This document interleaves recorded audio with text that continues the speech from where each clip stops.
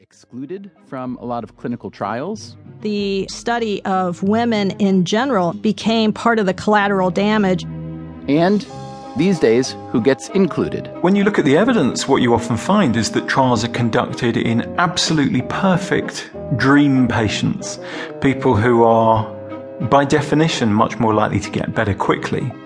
Now, that's very useful for a company that are trying to make their treatment look like it's effective.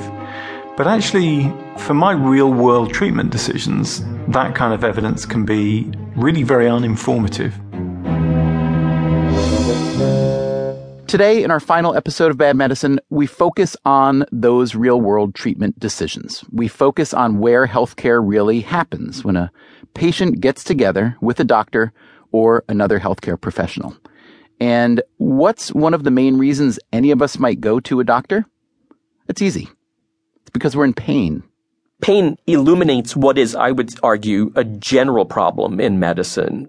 Keith Wailoo is a Princeton historian who focuses on health policy. That is to say, who's to say what degree of pain a person is in and what constitutes truly effective relief other than the patient themselves. And two different people might actually require different doses of medication to alleviate the pain.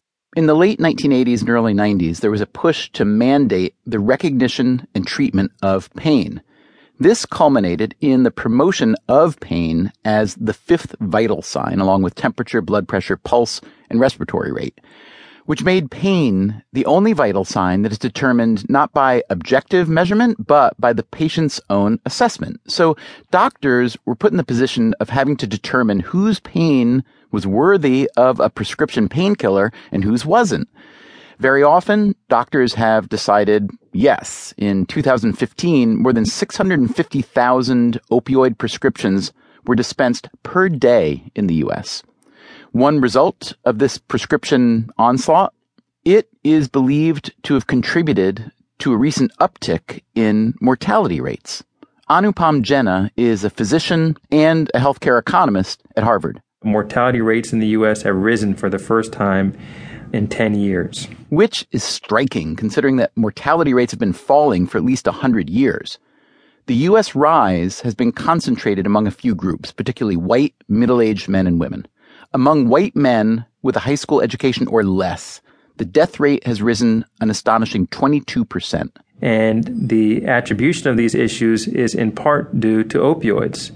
And this is a problem that was created by medicine. And yet you certainly can't blame your profession for that because it's an effective drug when used well, correct?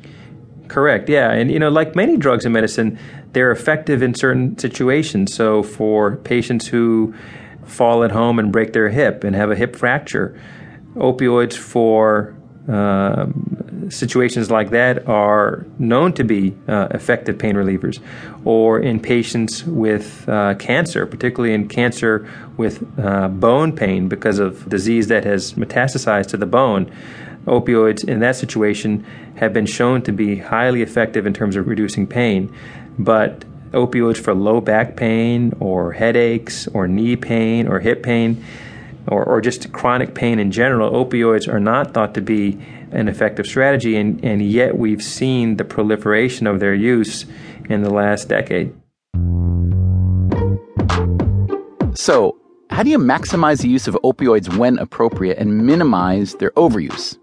That's not easy. There are a lot of confounding factors, but it's hard to come up with good prescribing protocols for pain relievers when you don't even have good measurement for pain. Because we don't have any objective measures for actually figuring out what works, we are necessarily in a realm where not just subjective assessment, but also trial and error medicine is necessary to figure out what works. And to that end, Wailoo says, we need to think about over-medication and under-medication as not two poles of the use of pain medicine, because then what we do is we kind of just whiplash like a pendulum. We go from believing that under-medication is a problem to believing that over-medication is a problem. What we need to do is to understand that both of these things can be a problem at the same time. The American Medical Association, hoping to address this problem, recently turned back